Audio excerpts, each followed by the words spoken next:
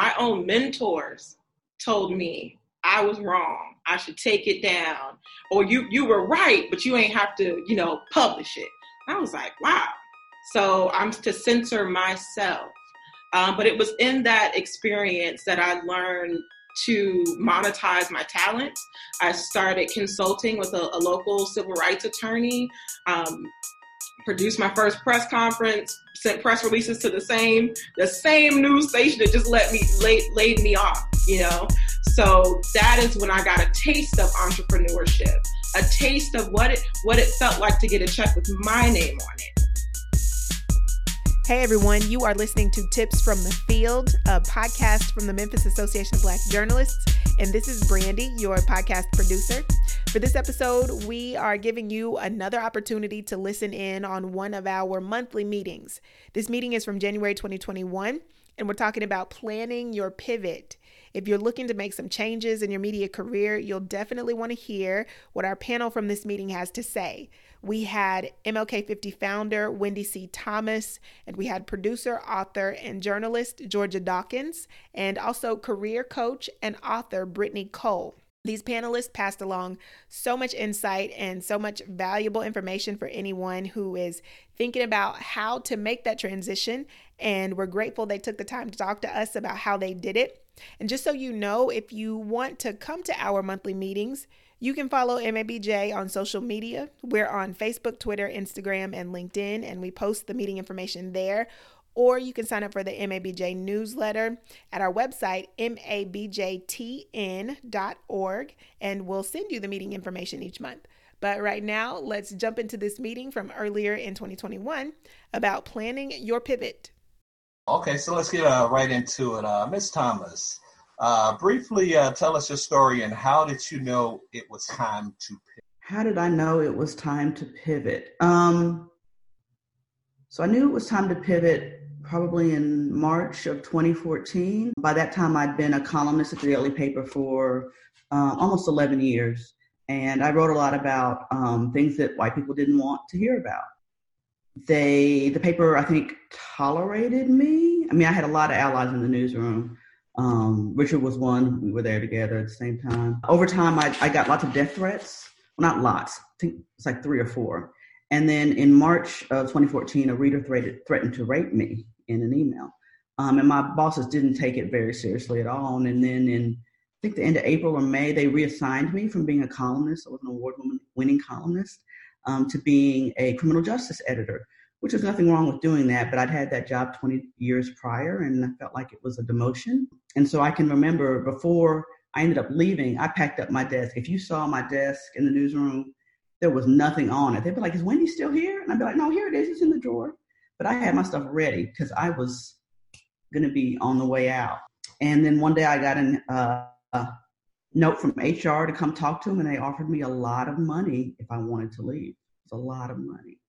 More money than I've ever gotten in one time in my life. And so September 11, 2014, I left. So I had to make a pivot because I had health insurance, through the end of the year, and I had some money I could live on for a little while, but not forever. And so I'd always had this idea back from when I was coordinating the paper's coverage of the 40th anniversary of Dr. King's assassination, that what would it look like as journalists to mark the 50th anniversary of his assassination. And so I applied for a fellowship, Nieman Fellowship at Harvard, got accepted, went there, incubated this project, and then we launched it in April 2017. Wow, good stuff. Ms. Dawkins. Wendy, I'm so sorry that happened to you, but I'm also so glad that you pivoted accordingly, and that you're so successful now. That's very frightening. For me, I don't want to even say similar situation, but it took a layoff for me to really see my earning potential, to see the value that I was already bringing to the newsroom. And so it was 2016. I had written a blog post about what it felt like to be other in the newsroom. And my perspective was Black, female, young. Okay, they didn't like that either. And when I say they, I don't mean just my newsroom at that time. I mean an industry, like a broad stroke of the industry of how I felt. And I felt very isolated, especially in the situation that I was in as the only Black producer. In response to the blog going viral and being picked up, I think All Digitocracy had picked it up at the time. The Journalism and Women's Symposium originally published it, and it resonated in the hearts of so many female journalists, but also Black journalists and other journalists of color. It was so frightening that they called me into HR to ask me, do you feel safe here? Is there something we can do to make you feel better? And I was like, wow, that's what you got from that? You think it's about me, and you don't see that it's an industry problem, and you also think it's about you. Yes, and it's an industry issue. And so I reiterated that to them, but it was a matter of months later, and I felt it coming. You know how you can feel the paper trail? Wendy, I had already cleaned out my desk too. When they walked me to HR and said they needed my badge after the morning meeting, you let me sit through this meeting that was already 30 minutes too long, okay? It was already too long. I stacked my show, assigned my stories. I'm sitting at my desk doing what I do because I'm a machine. And they called me to HR, asked for my badge, walked me outside. All I had was my purse because I saw the writing on the wall. And so I went through a depression after that because it was very hard to find a job because I spoke truth to the system. And people didn't like that. My own mentors told me I was wrong. I should take it down. Or you were right, but you ain't have to, publish it. I was like, wow. So I'm to censor myself. But it was in that experience that I learned to monetize my talents. I started consulting with a local civil rights attorney, produced my first press conference, sent press releases to the same news station that just laid me off, So that is when I got a taste of entrepreneurship, a taste of what it felt like to get a check with my name on it for the services that I provided. No middleman. I did this. And so that led to me, I kept having to figure out, I feel like I'm always pivoting. I feel like I'm low-key a point guard, I'm just, where we at with it? Where's the goal now? Because you're moving it, okay? So this is where I am today. But that was 2016, and that 8-week period from being laid off on April Fool's Day. My mama thought it was a joke, y'all. I called my mama. I told her they laid me off. She said, why you playing? And I'm like, bruh, in the parking lot crying. Like, it's not even a joke. This is real life. But I'm so glad that it hurt the way it did. I'm so happy that it happened when it did, because then that led me to Sister Circle, a show that had no name, had no cast, had no color, just a concept. And they charged me to develop that out. I didn't know what I could do until I did it. And it took being forced out of an industry that never wanted me anyway for me to see what else I could do. Wow. Ms. Cole, when did you know it was time to pivot? Yes, I am loving the alignment here because I was also laid off. But let me just say, again, leaning into a pivot is a shift. So being a point guard, Georgia, I love that because I feel the same way. Like, we are always pivoting. And so for me, I've had several pivots. I'll share my latest one into entrepreneurship, similarly, being laid off. So I share with you all, I spent 12 years at Pfizer, and I was in this position where I built great brand equity at my company. And so it was comfortable.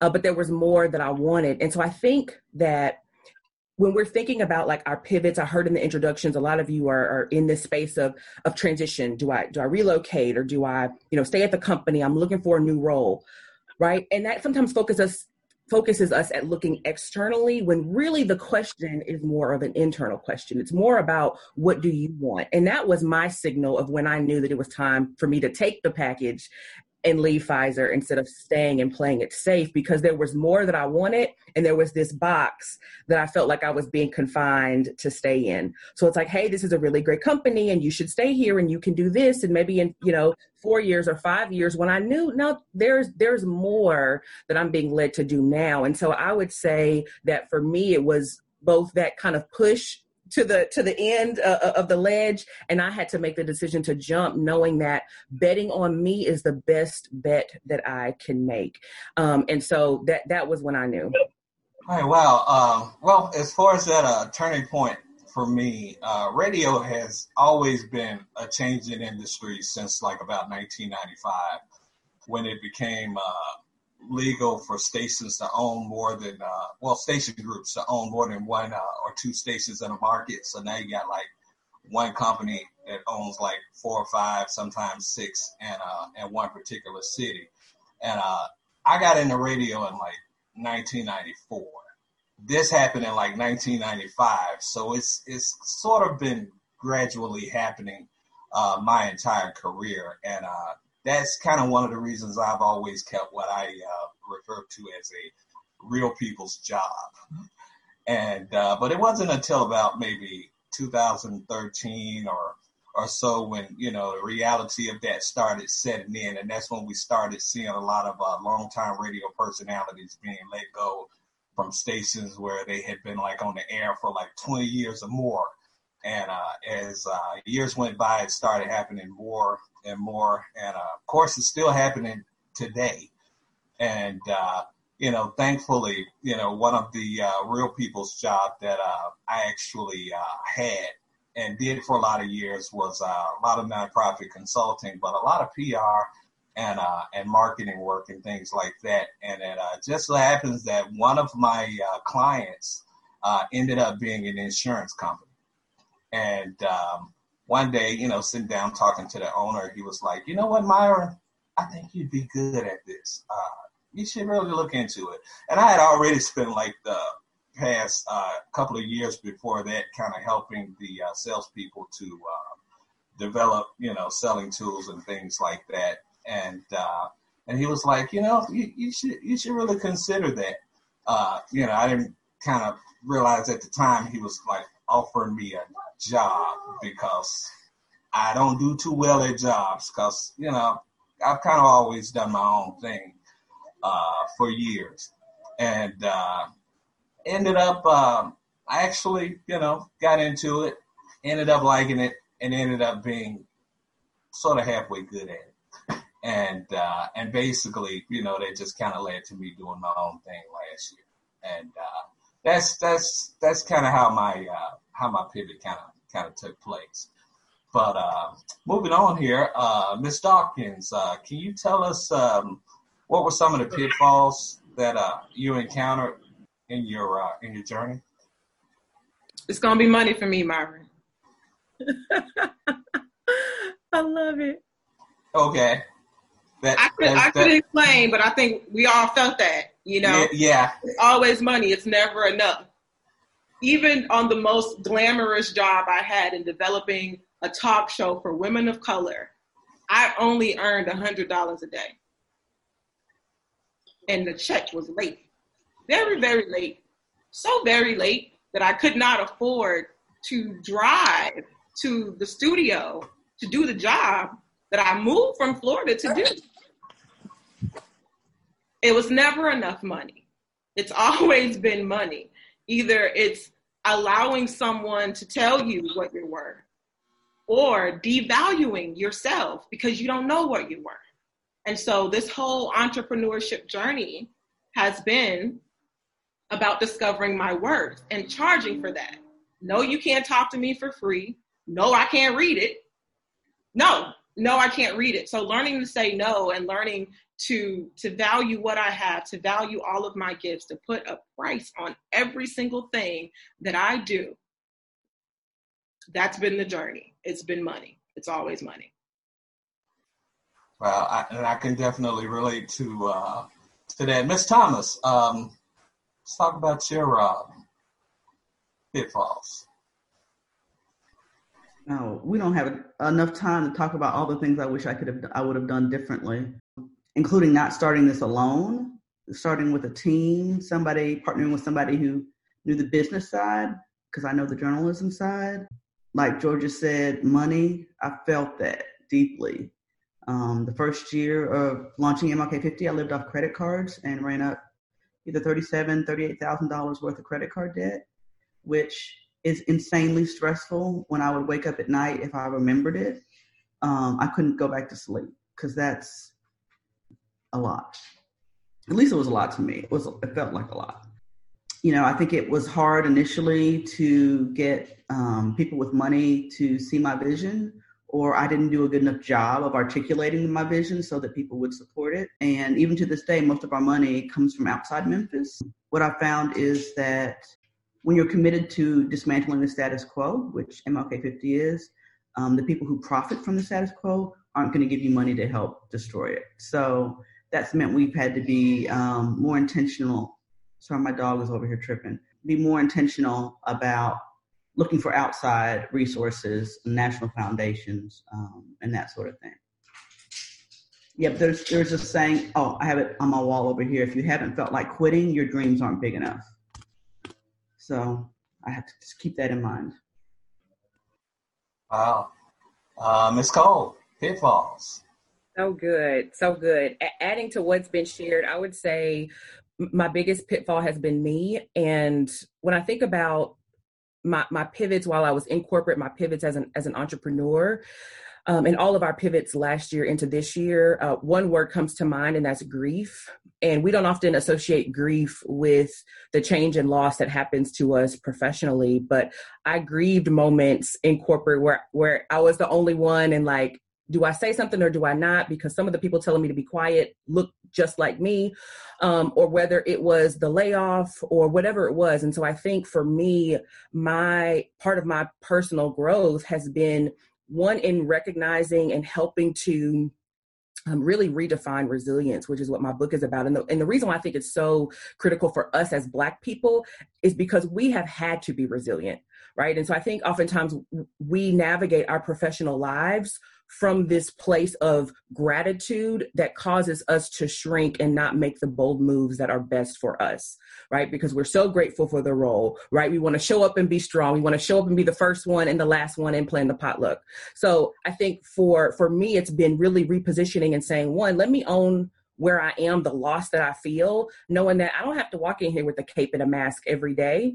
And really owning my growth process through that has really helped me, both on the employee side and as well as an entrepreneur, so that now I own my worth, and then I recognize that no client, right, nonprofit, government, private, can pay me what I'm worth, but I can charge what is worth my time.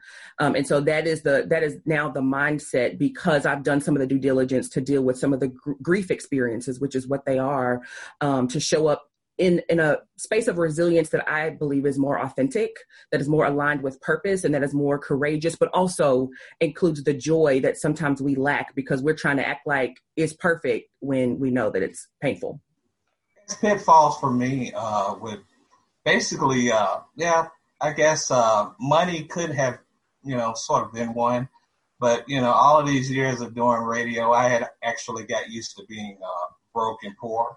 And, anytime you can look out your window and actually see the poverty line, like right next to your house, you're kind of used to it.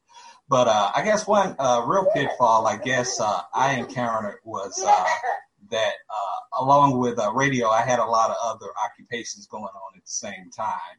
And because, honestly, radio had really became unstable, an unstable industry to have a career in. So I always made sure I was doing other things. But when you do so many things, sometimes it's hard to focus on that one thing that you're actually halfway decent at. Especially when in your head you're thinking you're like really, really, really good at all of them, when sometimes you have to sort of learn the hard way. So I did a lot more than what I'm doing right now, but I had to kind of dial it back a little bit so that I could focus on maybe 3 or 4 things instead of 10 to 15, and that way I could really get good at a few things rather than being just okay at a whole lot of stuff. And of course, the money thing was, it was a motivating factor that, not having a lot of it, that really helped me to, to somewhat switch gears and everything too. But Ms. Thomas, if you don't mind sharing, how did you secure, I know you mentioned the credit cards and everything earlier. How did you secure your funding? How difficult was the process? And I know you kind of touched on a little bit of that before. What I've learned being a fundraiser or a reluctant fundraiser, because it doesn't come easily to me, is that money follows money, and fundraising is all about relationships. So we were lucky enough to have our fiscal sponsor connect us to the Certina Foundation, which I'd never heard of. They believed in what we were doing and gave us an initial grant. I think it was $100,000, which at the time I was like, oh my God, at least I can pay my mortgage through the end of the year. And we had more money to hire freelancers and writers and editors. And then after we had the money from Certina, it was easier to approach another foundation. They always want to know who's supporting you, right? We can say, well, we have support from this organization. And they're like, oh, okay, well, we'll sign on for a little bit. And then I think the caliber of the journalism that we were doing and the time we were doing it helped raise our profile nationally. And so when we would approach another foundation, they would say, oh, yeah, I've heard of you, right? We might ask one foundation to make an introduction to someone at another foundation. So it's a slow process. Yeah, it's a slow process. But right now, I'm really, really excited about where we are financially. We were worried that, during the pandemic, funding would shrink dramatically. We would not have been surprised by that. But it's actually by far our best year ever in terms of national foundation donors and individual donors. But like I said, a lot of that still comes from outside Memphis. So one of our goals for 2021 is to have more Memphis supporters, even if it's just $5 a month, right? Or one-time $10 donation. But yeah, we want the people that we're, the community that we're writing for to feel invested in some way. But of course, our news is always free. It's never behind a paywall. We believe it should be accessible to as many people as possible. And that's, I think, particularly important in a city with a poverty rate as high as the rate in Memphis. Ms. Cole, you don't mind sharing? Yeah, your process. For me, for funding, my funding quite transparently came from my severance package. And so I always like to just be honest about my entrepreneurship journey and story, because sometimes it can be made to look so sexy on social media. And that's, as you heard today, not the whole truth. So I leaped with a parachute. I leaped with about 11 and a half months of salary because I had worked at Pfizer for so long. And so I used that money to invest in my business.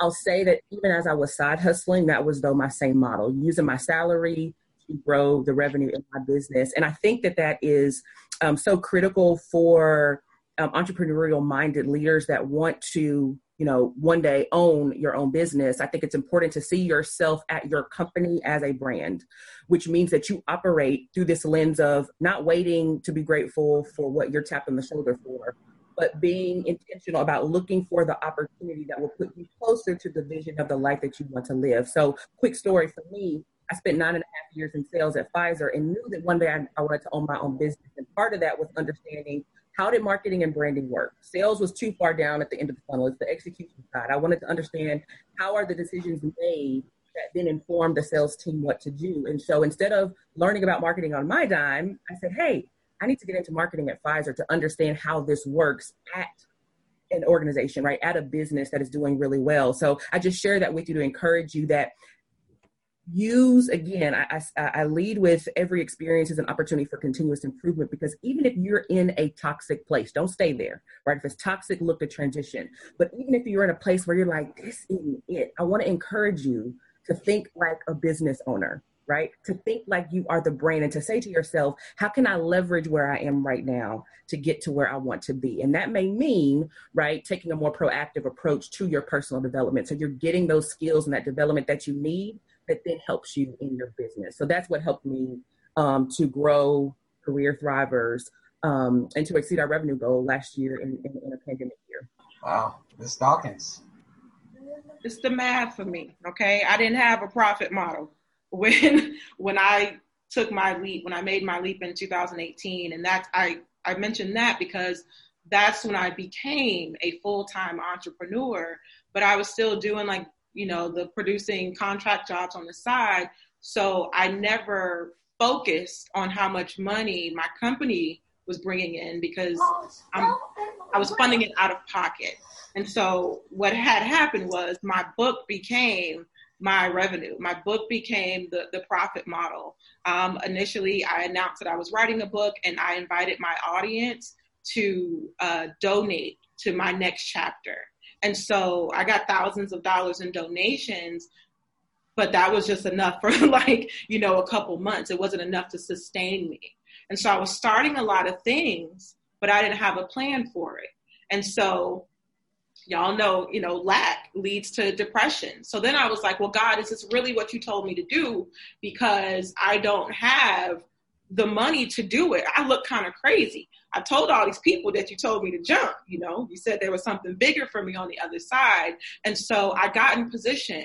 I was obedient, but there was so much more I needed to learn in that journey. And that's just my experience. That was my journey. And I believe that was my journey so that it doesn't have to be yours.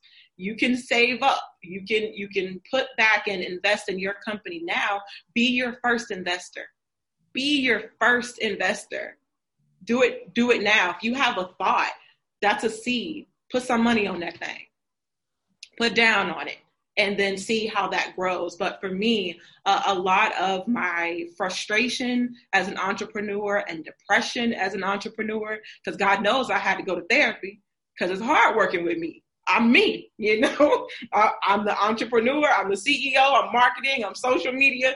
It's a lot of people up in here. We need to talk, so I needed money for therapy. I needed money for me to be healthy so that my brand could be healthy. And so, now I'm in a space of transition where I'm like, I don't want to keep pulling out of pocket. I can't keep coming out of pocket. I have to make my side hustle, which is what the LLC has been, my bread and butter. I have to be my primary source of income. Wow. I'm going to jump in real quick here, Myra Mays. We are getting close to time. It's 11:56 and we're supposed to wrap up at noon. So I want to make sure that if anybody has any questions, we can do some quick fire questions for our panelists for the next 5 to 10 minutes. So we can stay on time. But Myra, I'll turn it back over to you. And if you want to put it in the chat, raise your hand. Elle, I know you're paying attention to the room as well. Just let everybody know if somebody has a question they'd like to ask.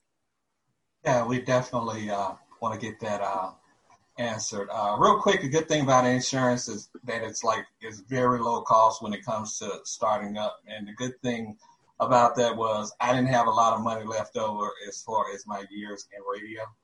So I started my agency out of my apartment right when the pandemic hit. Then I had to eventually move out of the apartment and actually get real office space because everything really, really took off really, really, really fast. I had no idea that it would even, go as great as it's going right now. And all, during the pandemic, and it's like insurance was the very last thing I ever thought that I'd be doing. I always thought that I'd end up, doing some type of radio for the rest of my life. And it just turned out to be something totally different. So, you have to keep an open mind, and that's the way I basically see it. And you have to, just like, I think one of you ladies just mentioned, you have to see yourself doing what you want to do and see yourself being successful at it. And that's basically, how things have worked out for me. Really quick, do we have any questions from any of the audience? Hello, I'm Hadia. I wanted to say thank you for this. This has been amazing. I work an overnight shift, so I was a little late to coming in. But I wanted to ask, when you're taking that leap of faith on your dreams or on your goal, how do you find balance if you currently have a 9-to-5? Or is balance not something you should even think about? Should you just focus completely on the thing that you're trying to make? I would add that I think you said it lastly, it's not necessarily about balance because you're not going to have that equal weighting. I love Tashonda Duckett. I don't know if you all follow her, but she's the CEO of Chase Consumer Bank, and she talks about living your life like a diversified portfolio. So meaning that you allocate different percentages based on the market or based on what's happening in your life at the time. So I think that becomes a personal journey, but just know that sometimes you are giving more over here than you are over there, whatever that looks like for you. But yeah, the side hustle life is tough. So you got to find, yes, as Richard said, the right allocation for you in this season that you're in right now. I just wanted to add to that I would, if you're still working, your full-time job, I would invest in yourself first.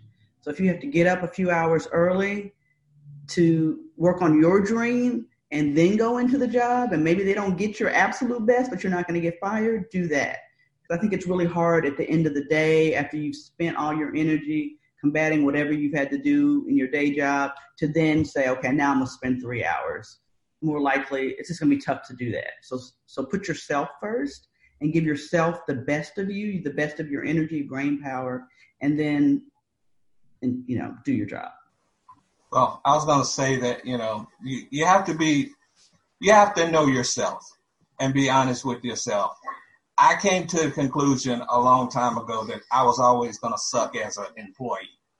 And basically that is kind of what drove me to do a lot of the things that I'm doing. I'm thankful that I was blessed to be able to find something that, I was pretty good at doing, and it turned out to be profitable, and it actually worked based off of the things that I had been doing my entire career.